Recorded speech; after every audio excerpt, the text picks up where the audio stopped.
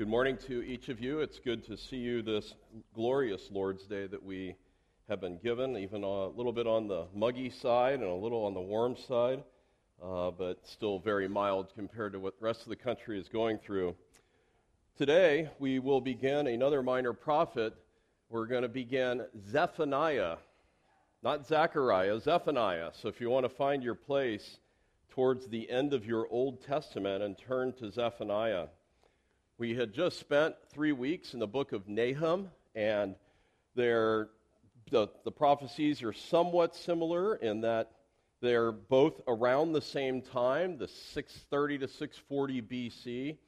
However, Nahum was directed to one city. Do you remember? Nineveh, and the destruction that was going to come to Nineveh, which in fact did happen some years later. Zephaniah's message is to Judah primarily. God's chosen people. The northern tribes have already been taken into captivity. Judah would go to captivity at 586, of which this book prophesies about, but that had not yet happened yet. And so the message to repent, to return, and to hear of the goodness of the Lord resounds throughout the letter. Of all the minor prophets, though, Zephaniah probably gets the bad academic press. He's been labeled by as being dull or repetitive and these kinds of things. But I submit to you that there's much to learn for us today, even in this Old Testament book written some 2,600 years ago. And you can see the work that's on me that I have to bring that out. So you can pray over the next several weeks that we will glean everything that the Lord would have us to hear. There's a sense in which Zephaniah, being one of the latter minor prophets, assumes that you've already read some of the other minor prophets. We're not going in order. We're kind of skipping around ourselves. But having set the context for Nahum, there's an assumption that is true. In fact, there's 12 minor prophets, and they can fall into two groups. You have the first 9, which are prophesied before the Babylonian captivity and often warn of that what's coming. And then you have the 3 that for the exiles as they are coming out of captivity.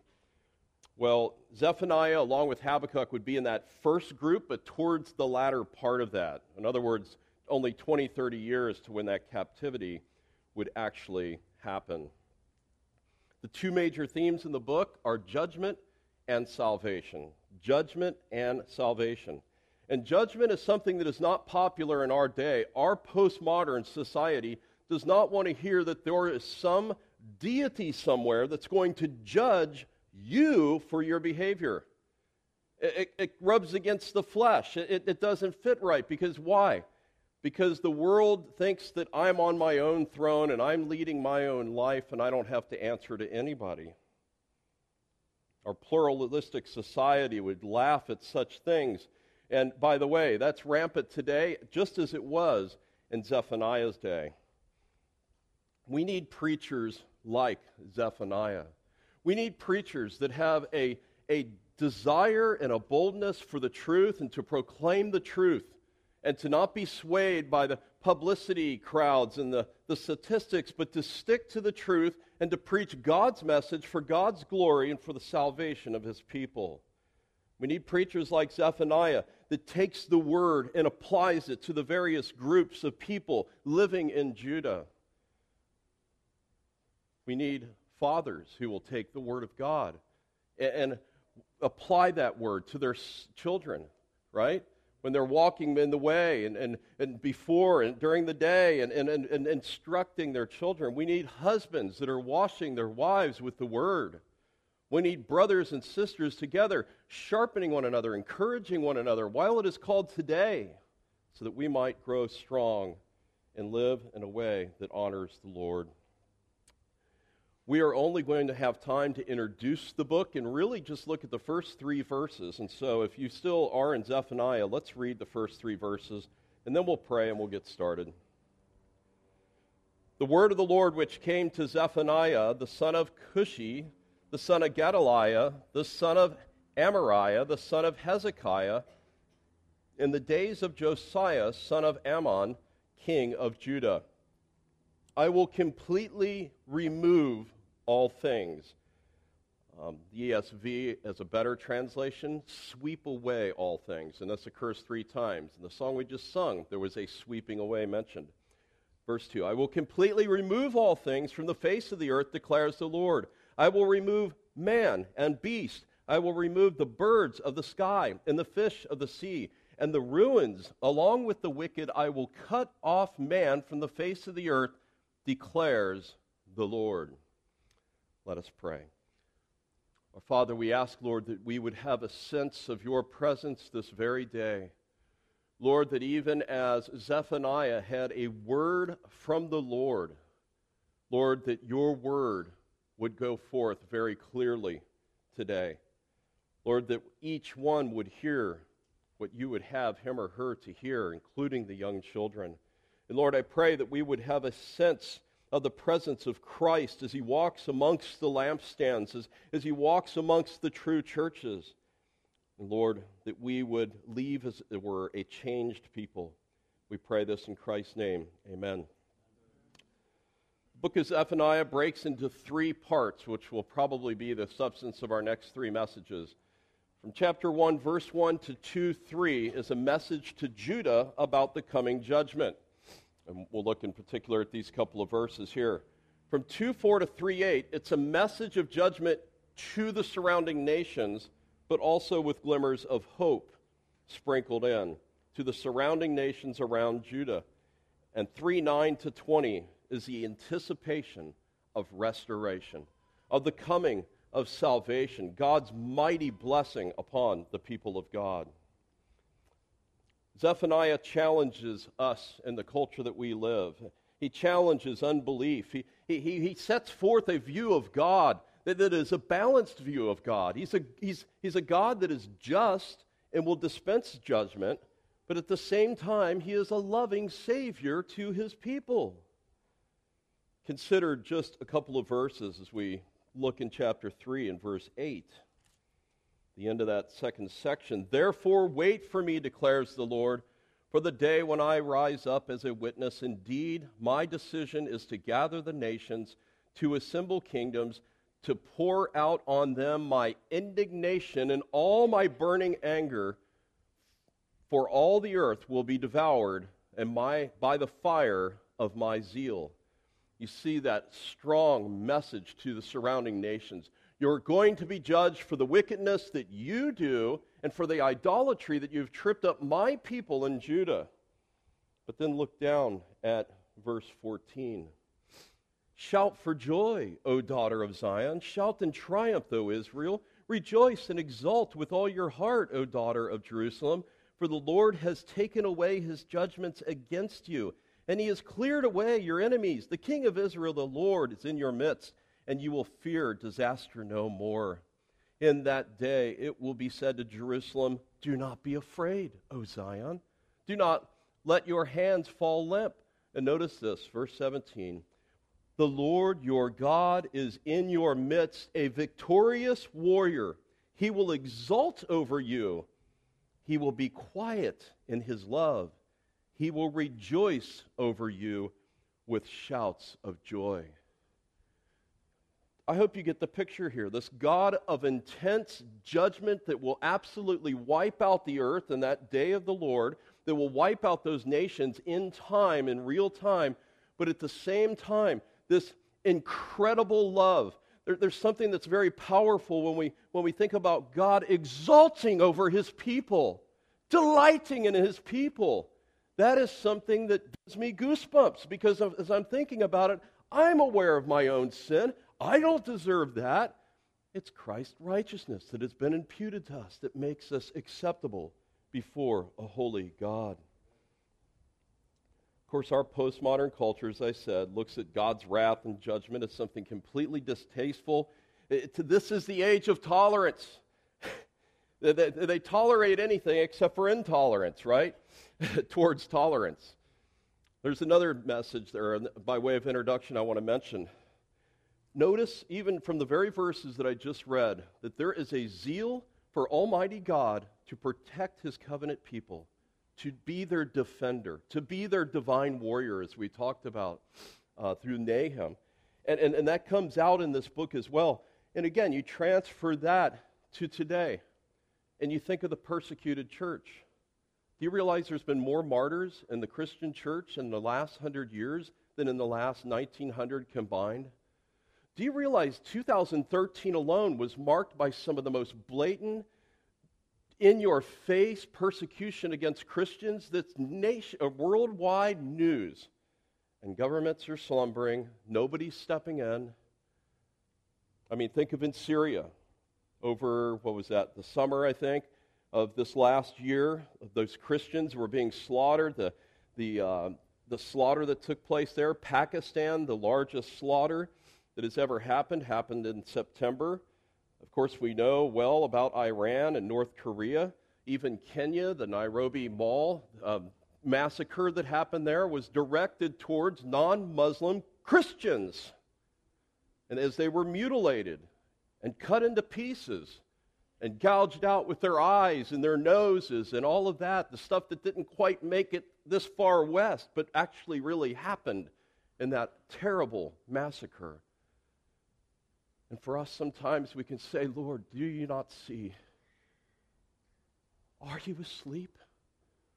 Lord, are you that patient that you're waiting to right that wrong? Yes, he is. He's intensely patient. He's intensely long-suffering, and we know that they will give an account. As the nations gather together in an uproar, as Psalm 2 says, the people devise a vain thing. The kings of the earth take their stand, and the rulers take counsel together against the Lord and against his anointed. What does it go on to say? He who sits in heaven laughs, as though these governments are going to do something that's going to affect God's plan. It's not going to happen. God is completely sovereign over all these things. Well, let's return back to chapter 1 and verse 1. Let's consider the man and the message of Zephaniah. When we read a book, it's natural to want to know something about the author, and it may be speculation. I don't think it's that much going out on a limb, but it appears that Zephaniah came from a godly home. His name means the Lord is hidden, as the name of God is within his name. The Lord is hidden. He's the only minor prophet, to my knowledge, that gives this extensive of a genealogy. And then he mentions, notice how he says, he goes back, all the way to Hezekiah. Now, he doesn't say King Hezekiah, so there's some debate as to, well, Hezekiah was a very common name. Is this just some other Hezekiah? Or is he going back that far to say, I may be obscure, but I've got some credibility. I go back a ways. I'm connected. And there's some other reasons why I think this is King Hezekiah as well. So I think it's likely that he himself was part of the royal family. The palace was the seat of government then, and his association with the palace would enable him to have firsthand knowledge of the wickedness that was going on in Judah. And he addresses these particular groups, as we'll see next week. He addresses the king's sons or the princes. He addresses the corrupt priesthood and the idolatrous priest, as are mentioned in verse 4. He addresses the judges and the civil leaders and even the merchants. And so to have some kind of firsthand knowledge there is certain. He was most likely born during the reign of King Manasseh. If you remember your kings, maybe you don't, this was a very wicked king. The days in which he was born were terrible. Ironically, according to 2 Chronicles 33, apparently at the very end of his life, he had an incredible conversion and turned to the Lord, and the Lord forgave him. But all of his days, he promoted idolatry. He killed his own people. I mean, he was absolutely wicked. So that it would say in 2 Kings, moreover, Manasseh shed very much innocent blood until he had filled Jerusalem from one end to the other, besides his sin with which he made Judah sin and doing evil in the sight of the Lord. What a commentary on one's life. He shed so much blood that it filled all the Jerusalem, and he's just so full of sin, and He did evil in the sight of the Lord. These were dark days, okay? These were days in dire need of reformation. You think of other times when God's people are persecuted so much. Think of the underground church in China in the last 100 years. What happens? There's growth, right? The church has grown so big in China because of persecution. Persecution fuels growth. Or think in Cambodia during the genocide in the late 70s from that communist government. Remember the killing fields, these mass graves? This communist government killed, the estimates are all over, but 1 to 2 million of its own people. Absolutely remarkable to think about. It is said and estimated that there were 12,000 Christians when this began, and there was 2,000 left at the end. Well, obviously, things have changed there substantially. God preserves his remnant. And today, just in the last couple of decades, there's 130,000 Christians and 2,000 churches. So from 2,000 Christians estimated to 2,000 churches. Small churches, mind you, but still, that's an incredible thing. Persecution weeds out the chaff and also is used by God to drive people to Christ. And then notice what he says. He sprinkles this in the days of Josiah. Now, we know Josiah's a good king. He's a good guy, right? If you want to, looking for names, you don't want, how many Manassehs do you see? Okay?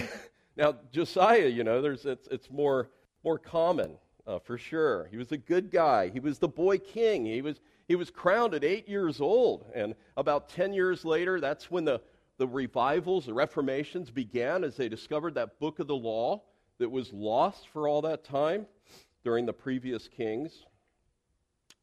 Now, there's some debate as to when exactly is Zephaniah writing, and he doesn't say in the year, this year I wrote.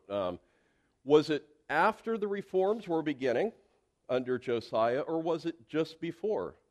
And I tend to think it was just before. I think maybe the Lord may have used this prophecy as one of the things that he used to help bring that about, along with the discovery of the book of the law. His message, he says very clearly, the very first few words, the word of the Lord which came. It's literally which it is. It's the to be verb in the Hebrew. So the word of the Lord became him. I mean, it came to him in a powerful way. Many of the prophets begin their prophecies like that. Jeremiah 1:4, now the word of the Lord came to me saying, etc. And New Testament writers make the same claim. Think of the Apostle Paul to the Thessalonians. He writes to that church and says, for this reason, we also constantly thank God that when you receive the word of God, which you have heard from us, you accepted it, not as the word of men, but for what it really is, the word of God. That apostolic confirmation that this is the very word of God. He'll tell the Corinthians in chapter 2, which things we also speak, not in words taught by human wisdom, but in those taught by the Spirit. We know the test of a true prophet, Deuteronomy 13 and 18. If you don't know those texts, you can read those later. But it simply says that if somebody prophesies something and it doesn't come to pass, now you know that that's a false prophet. And you don't get, well, I had a bad day, I get to try again. Like, the Jehovah's Witnesses keep making dates and other, herald camping, well, 94 wasn't right, 88 wasn't right, let's do that. It's not like that. You're a false prophet, period. But his prophecy came to pass. Much of what we read here actually did happen when the Babylonians would come in and invade Judah and destroy the temple and haul the people off into captivity. There's some intense and extreme language here. Definitely, I think, goes beyond that. The 586 BC, for example, the couple of verses we're going to look at briefly, speak of that last and great final day, the day of the Lord, the end, when God says that is enough to the entire planet. he speaks of that great and final judgment. I mean, he makes it very clear, I will completely sweep away all things from the face of the earth. That's pretty universal and pretty complete, isn't it? It's not just Judah, it's the whole earth. You say, well, that's not very uplifting. Well, the part that should be uplifting is our God does not change. He is immutable. He's the same yesterday, today, and forever. He remains the perfect, righteous judge that can do nothing wrong whatsoever. He rules the universe in perfection. He's guided by wisdom, and he's all-knowing and all-powerful. This is the God that each of us will stand before. This is the God that will not tolerate sin today, just like he did not back in the 6th century BC.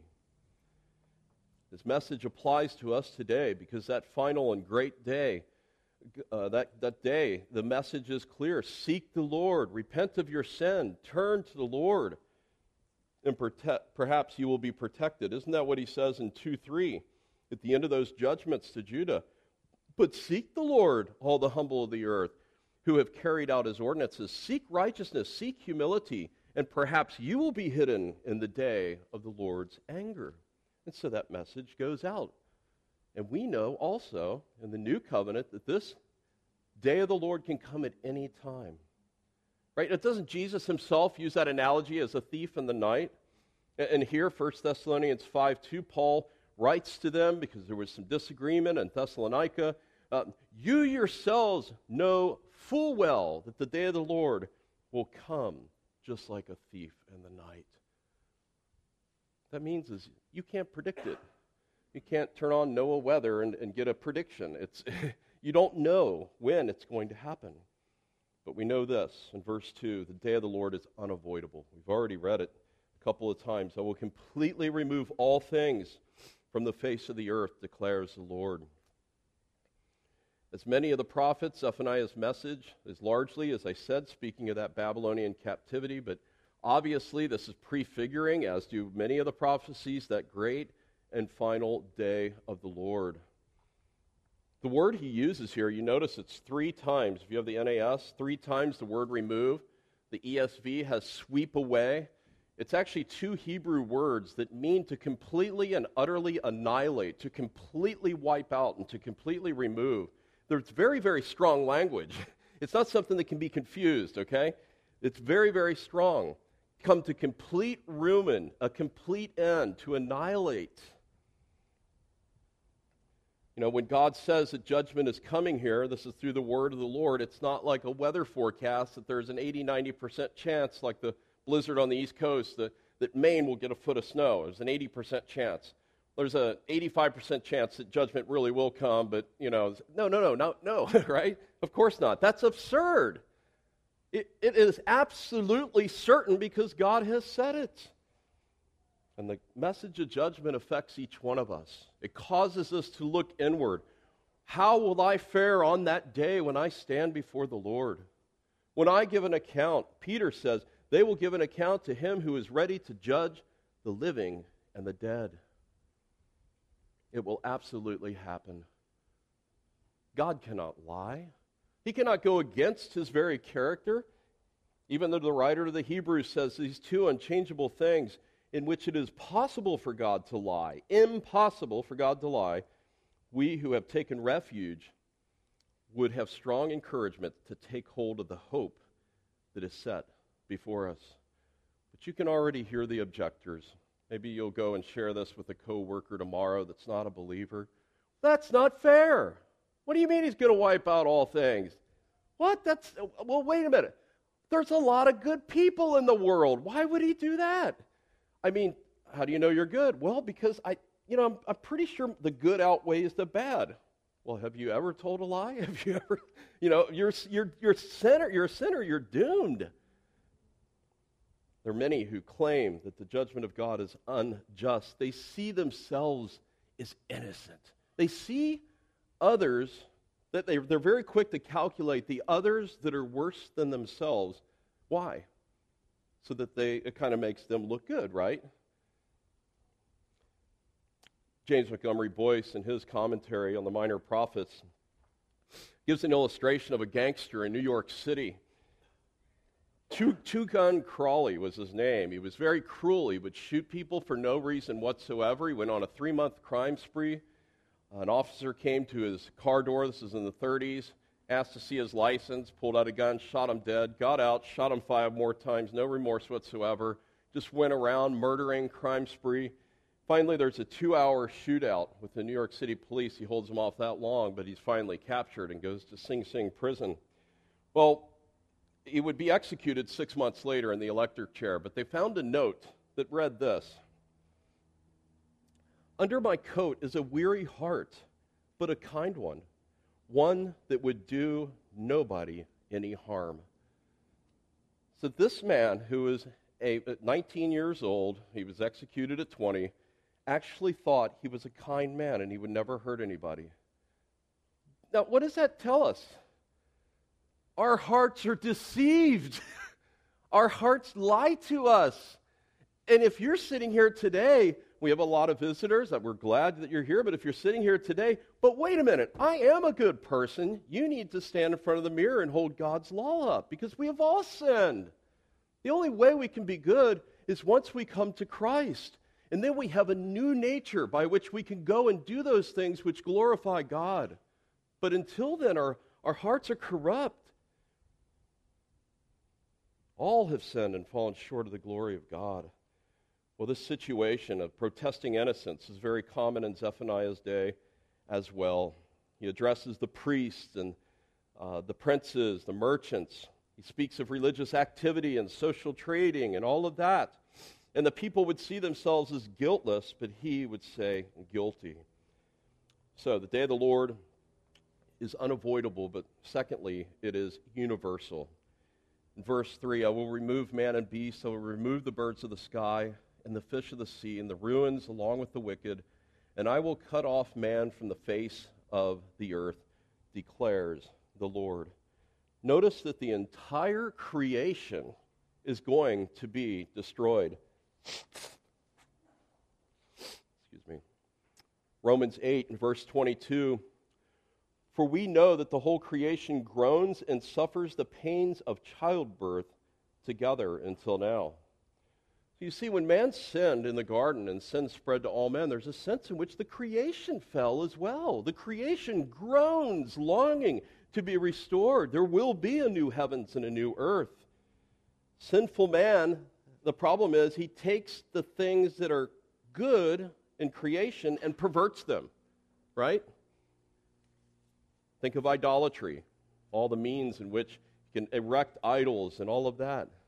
The language that is used here in Zephaniah is very similar to what God says concerning Noah.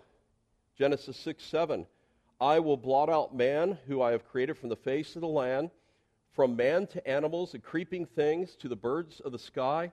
I am sorry that I made them."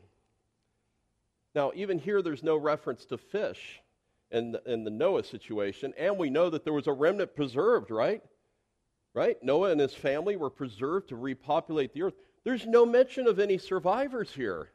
I will completely remove all things, and the very first thing that's removed is man, then beast, then birds, then fish. If you know your creation account well, Genesis 1, flip that order reverse. Man was created last, then beast, and the birds and the fish. So that's why I've entitled it what I've entitled it. This creation unraveled and swept away, because it's like this unraveling of creation. The created order, he creates in this order, but as he uncreates, as it were, destroys, it goes back. It's like a wool sweater that's the threads are starting to come off, and you keep pulling it, and it just completely unravels. That's the picture that we have here before us.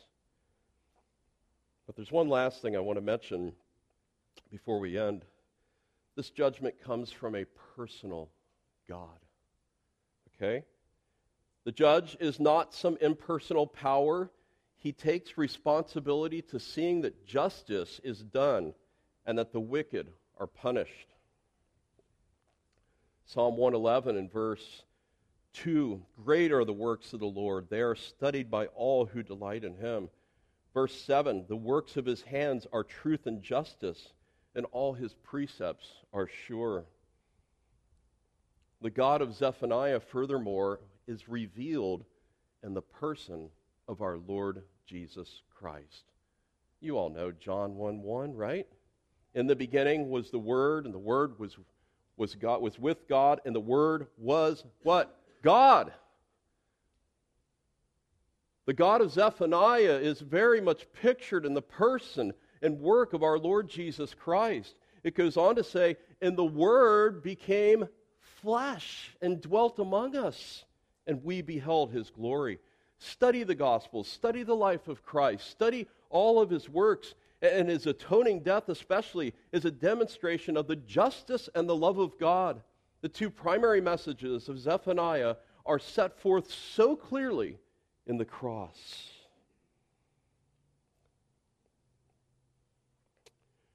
Well, just a couple of points of application.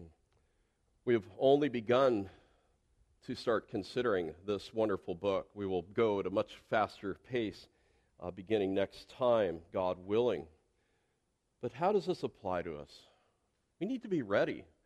We need to make sure that we're right before God, that we're truly trusting in the finished work of Christ and not thinking that all of our good works is going to earn a spot in heaven.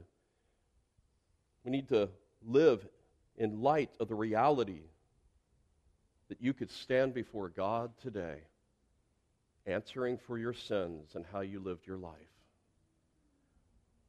It's a frightening thing if you're unprepared. And then consider the compassion of Jesus. As you think of Jesus at the end of his earthly ministry, right before the Olivet Discourse, he says, Jerusalem, Jerusalem, who kills the prophets and stones those who are sent to her, how often I wanted to gather your children together the way a hen gathers her chicks under her wing, but you were unwilling. Behold, your house is being left desolate. For I say to you, from now on you will not see me until you say, blessed is he who comes in the name of the Lord. Do you see that? Weeping over Jerusalem. How often I wanted to gather you, but you were unwilling. You were stubborn in your sin.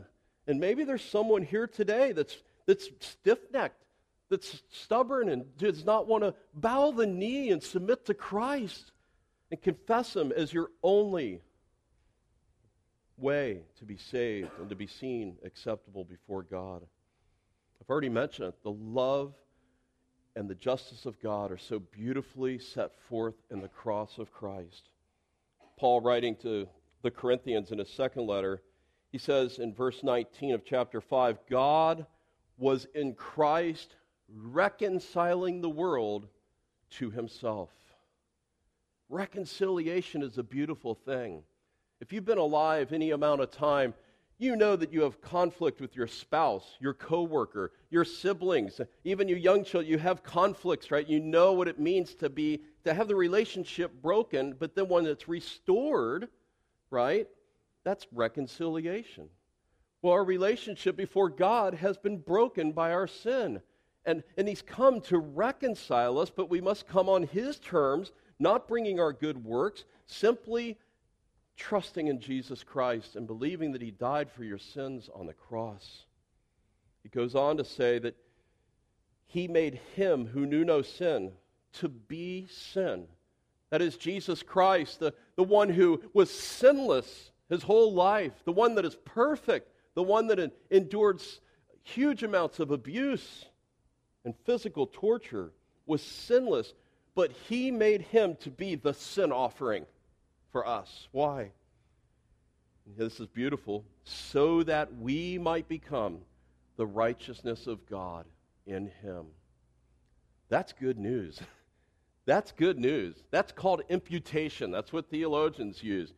Our sin was imputed to Christ's account as he died on the cross. Jesus paid for all the sins of all of his people. But Christ's righteousness and sinless life has been imputed to me, so that when God looks at me He sees the righteousness of Christ. That's wonderful news. That's good news. If you're a stranger to this Christ, if you've never called out to him, may today be the day of salvation. You know not how many more days you have on this earth. Come to him today. Let us pray. Father, we thank you, Lord, for all of your word, not just the popular text. Lord, we thank you for even this minor prophet that perhaps some have never even read or studied before. Lord, I pray that the message of Zephaniah would come clear to us.